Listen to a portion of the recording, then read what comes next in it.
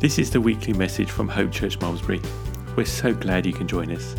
This week's sermon is part of our series, The Promise and the Purpose. We're walking slowly through the Gospel of Luke, verse by verse, promise by promise. Find out more about Hope Church and how to support our ministry at www.thehope.church. I hope this message will help you to see the good purpose that God has for your life and help you to walk in faith and rely on His promises every day.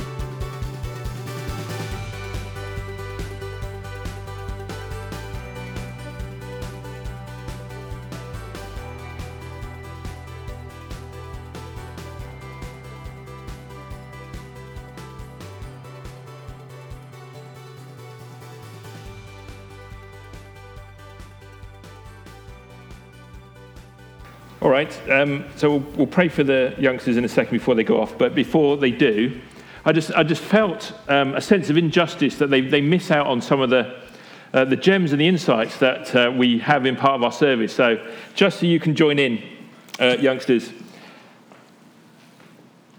Has anyone made any New Year's resolutions? Hands up if you made any. There's a couple. Well, one of my New Year's resolutions is that I'm going to coat the complete inside of my home office with Velcro. I'm going to stick to it. Here's one for the more mature Christians in the room. For Christmas, I got the Bonnie Tyler voice downloaded into my GPS.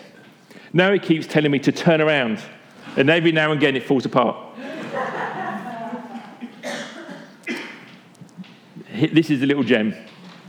So, the South Yorkshire Police, who would have thought, have a wonderful sense of humour. So here is a map of the South Yorkshire Police headquarters. It's called the Police Operations Complex. You can go home. This is a true story. You can look it up on Google Maps. Now, what happens if Esme zooms in so we can see the name of the street where the South Yorkshire Police Operations Complex is? It's called Lettsby Avenue. Come on.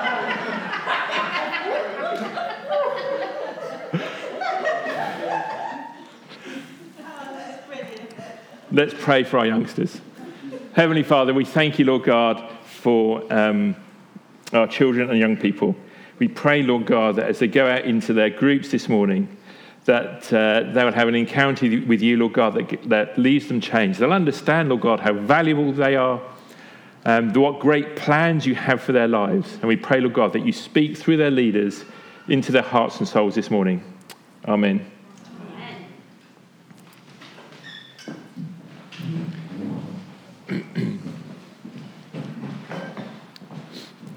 So the story so far, we're continuing our epic journey through the Gospel of Luke, and we are well and truly into the final act. It is the week of Passover. Jesus is in the upper room. He's celebrating his last Passover meal with his closest disciples before his imminent arrest. Now, last week, Sue guided us through the institution of the Lord's Supper and the new covenant that was written in Jesus' blood, that was rewriting the rules that shaped the very relationship between us and God. And the passage last week closed with Jesus revealing that he knew that one of the 12 would betray him to death. And so the disciples start to question one another. Who would do this? Who's going to betray Jesus? But very quickly, that debate turns a corner. And the disciples start to wonder, well, if Jesus is going to die, who's going to be taking over as leader of the gang? Luke 22, verse 24 says, and a dispute arose among them as to which of them was to be regarded as the greatest. Which of them was to be regarded as the greatest. Not who would actually be the greatest, but who would win the popularity contest and be regarded, who would be the one that people think is the greatest. In other words, they were thinking about, what does the crowd think of me? What is my public perception? So it got to me wondering, what does it mean to be great? What does it mean to be great? That's the title of today's message. What does it mean to be great? Who would you say is the greatest living person on the face of the earth on the 7th of January 2024? Well, to answer that question, you start to think, well, hold on. Well, how do you define greatness? You can't tell me who the greatest person is until you start to define what does it mean to be great. So how can we measure greatness? Maybe it's how much money you've got.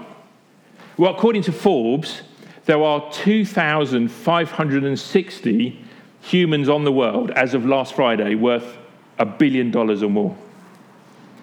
The top three on that list, the three richest humans on the planet are, number one, Elon Musk. He when he came from a rich family anyway, but he made his first fortune in PayPal as an investor. Then he went on and invested in Tesla and SpaceX. The second richest person on the face of the earth, Bernard Arnault, owner of Louis Vuitton and the whole kind of luxury goods empire that goes along with that. And the third richest person on the planet, Jeff Bezos, Amazon and Blue Origin Space, another space company. So if you're wondering how to make your fortune in the world and where to invest your money, apparently in cars, rockets, books and handbags. Those are the top industries to be in. But surely there's more to greatness than just gathering wealth. Maybe greatness is defined in giving your wealth away. How about who are the three biggest philanthropists? Easy for you to say, the morning after New Year's. Who are the three greatest philanthropists of all time? Who do you reckon they are? Well, according to my research, the greatest philanthropist of all time is Jamsetji Tata, the guy who founded the Tata industrial empire in India. He's reckoned to have given away over $102 billion of his family fortune, mostly into education and healthcare projects. Second biggest philanthropist of all time is Bill Gates. He reckons to be giving away about $80 billion into healthcare, fighting extreme poverty, education, and access to IT, you might imagine. The third greatest philanthropist of all time, Warren Buffett. $32 billion he's given away, again, to healthcare, education, and sanitation projects. I scrolled down the list, thinking there's a lot of Americans here. Scroll down the list. You might be interested to know who is the greatest philanthropist in the UK of all time. They've given away $5 billion into arts, education, human rights. It's the Sainsbury's family. The Sainsbury's family. But I'm not convinced that money, whether you're collecting it or giving away, is a particularly good measure of greatness. Maybe you need to think about, well, what about contribution to society rather than just keeping score with pounds? How about scientists? Who are the scientists that have made the greatest contribution? Okay, so how do you define a great scientist? Well, apparently there is an industry measure for this, and it's to do with saying, how often is your work cited by other scientists, and how many research papers have you published over your career? So, Walter Willett from Harvard University, he focuses on cancer research. He has been cited over 500,000 times by other scientists who are building on his work. Published 2,500 research papers in his own name. Maybe he's one of the greatest. Or Ronald Kessler, also from Harvard. He's into psychology. He's been cited 442,000 times by other scientists building on his work. Published over 1,480 scientific papers. Or maybe Robert Langer, into nanotechnology. 400,000 times other scientists have cited his work and built on it. He's published over 2,400 research papers in his own name. I'm not sure that's still a great definition of greatness. Maybe, since we're in a church, maybe we should see, how does the Bible define greatness? Let's see what Jesus had to say. Let's read on. Luke 22. So a dispute arose among them as to which of them were regarded as the greatest. And he, that's Jesus, said to them, the kings of the Gentiles exercise lordship over them, and those in authority over them are called benefactors. So what Jesus is pointing out there, that there's levels to this thing. You might be a king, but there's still someone in authority over you. There's always a bigger fish. The kings of the Gentiles exercise lordship over them. And those in authority over them are called benefactors. But not so with you. Rather, let the greatest among you become as the youngest, and the leader as the one who serves. For who is the greater? The one who reclines at the table, or the one who serves them? Is it not the one who reclines at the table? But I am among you as the one who serves, said Jesus. So according to Jesus, the greatest person is the one who's the servantist person. An old Hebrew word there. And you might remember that Jesus previously said, the first will be last and the last will be first. God's kingdom is all about reversing the way we think the world works. Now, Luke doesn't mention it in his gospel, but just to give us some context, when Jesus is saying to his disciples, I am here among you as the one who serves, he's reminding the disciples of the thing that happened 10 minutes previously. John chapter 13 tells the story. Now, before the feast of the Passover, when Jesus knew that his hour had come to depart out of this world to the Father, and having loved his own who were in the world, he loved them to the end. Now, during the supper, when the devil had already put into the heart of Judas Iscariot, Simon's son, to betray him, Jesus, knowing that the Father had given him all things into his hands, and that he'd come from God, and he was going back to God, he rose from the supper. He laid aside his outer garments, and taking a towel, he tied it around his waist. And then he poured water into a basin and began to wash his disciples' feet and wiped them with the towel that was wrapped around him. And when he came to Simon Peter, who said to him, Lord, do you wash my feet? Jesus answered him, What I'm doing you do not understand now, but afterwards you will understand. Well, Peter said to him, You shall never wash my feet. And Jesus answered him, If I do not wash your feet, you will have no share with me. So Simon Peter said, Well, Lord, they're not my feet, but also my hands and my head. In other words, from tip to toe. And Jesus said to him, The one who is bathed does not need to wash except for his feet, but he's completely clean, and you are clean. But not every one of you, for he knew who was to betray him. That's why he said, Not all of you are clean. So when he had washed their feet, and he put on his outer garments, he resumed his place. He said to them, Do you understand what I have done to you? You call me teacher and Lord, and you are right, for so I am. If then your Lord and your teacher has washed your feet, you ought to wash one another's feet. For I have given you an example that you should do just as I have done to you. Truly, I say to you, a servant is not greater than his master, nor a messenger greater than the one who sent him. If you know these things, blessed are you if you do them. And a few minutes later, the disciples were arguing amongst themselves, who is going to be the greatest? I mean, read the room, boys, come on. So if you've been hanging around in church for a little while, then you've probably heard of the concept of servant leadership, or that those who serve are the ones who are highly honoured in God's kingdom. But that's not the way that the world thinks. Ladies, wave at me if you've got long, fabulous nails. Not many. Have you ever had long, fabulous nails? No. Why not? Because it's awkward, difficult, hard to live your life. Do you know where the idea of having long, fabulous nails come from? It goes back to ancient China, where rich people and rulers would grow very long nails, people of both sexes. And as a result, they could obviously do nothing practical around the house or to look after themselves, fully relying on their servants. So having long nails was a way of giving a social cue that's saying, I'm so rich, someone else wipes my bottom. And all the other things that go with making life happen. But if you think about it, The people that we rely on most in our society are those with the lowliest service jobs. I mean, if the Prime Minister went on holiday for 6 weeks, we probably wouldn't notice, would we? If all our bin men went on holiday for 6 weeks, we'd notice, right? Our junior doctors, our nurses, right? We notice those who serve. We rely on them way more.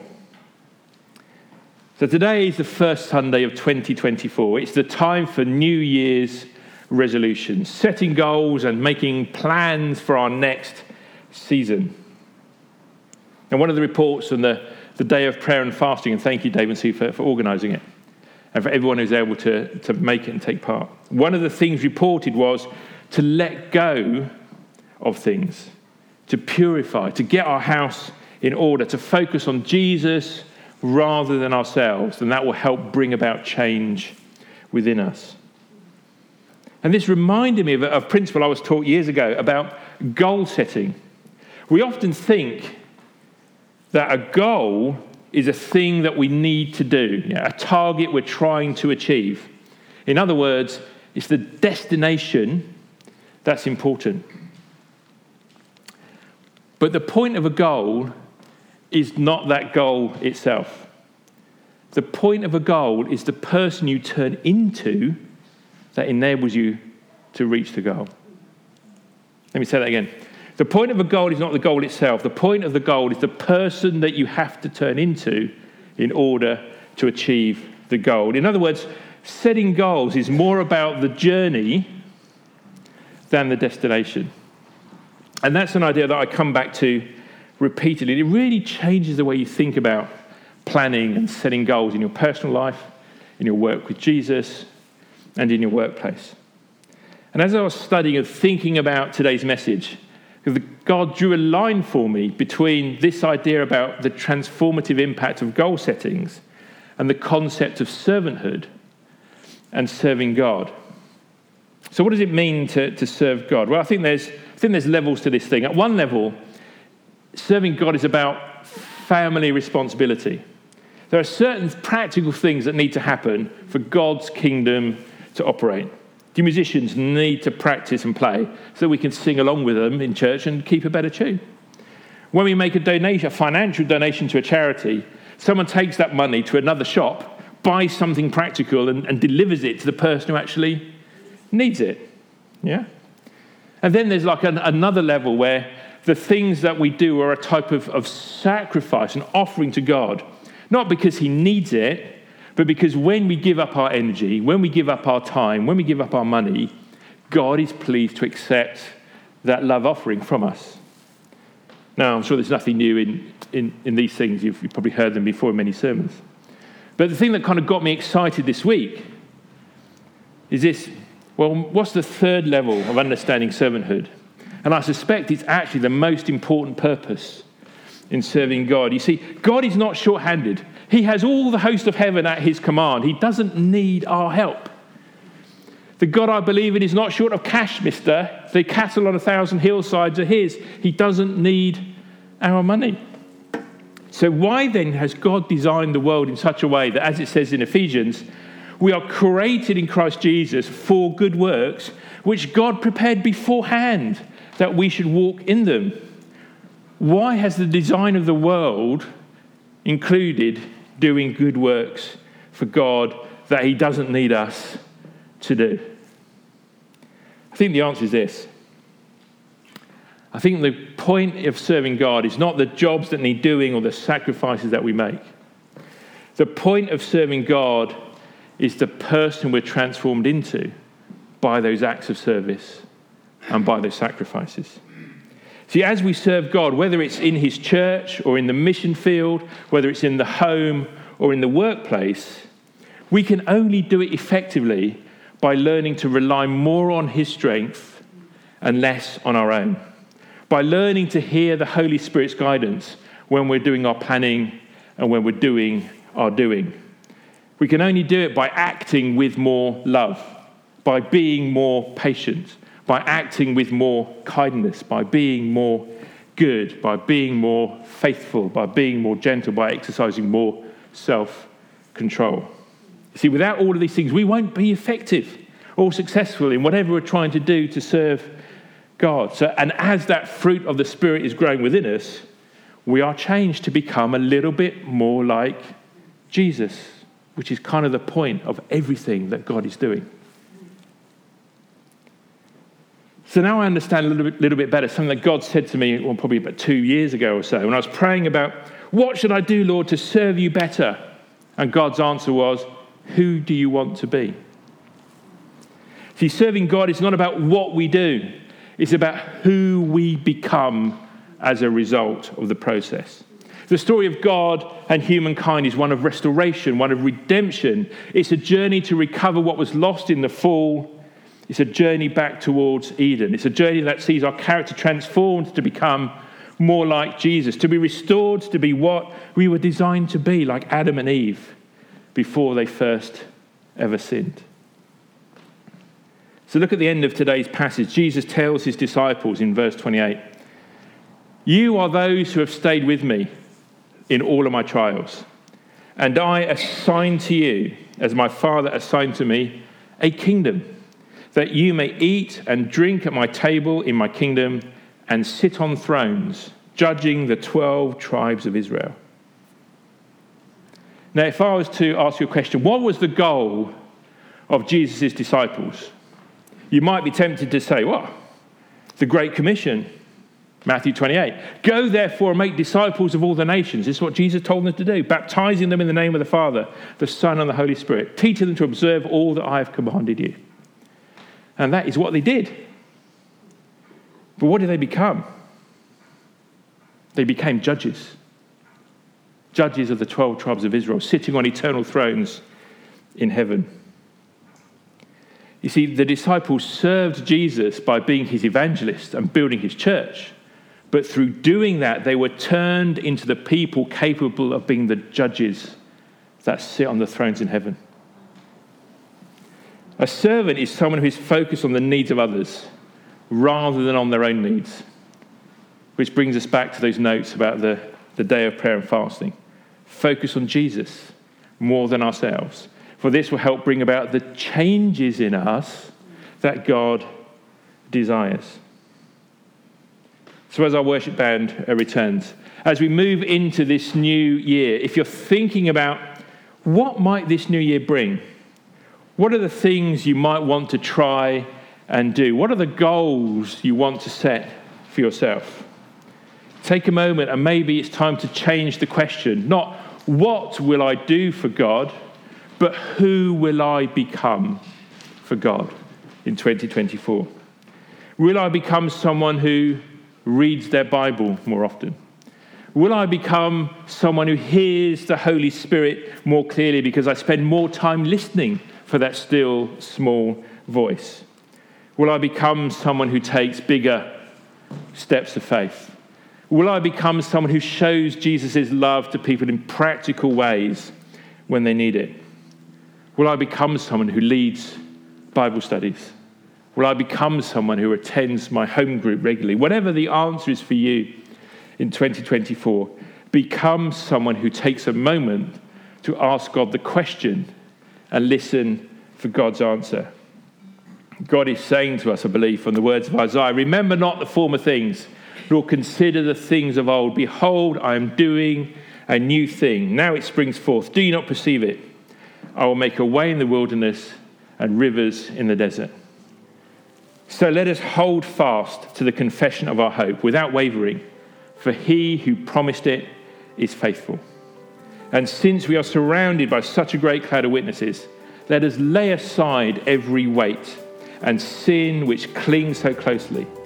Let us run with endurance that race set before us, looking to Jesus, the founder, the perfecter of our faith, who for the joy set before him endured the cross, despising its shame, and as a result is seated at the right hand of the throne of God. All of God's people said, Amen. Amen.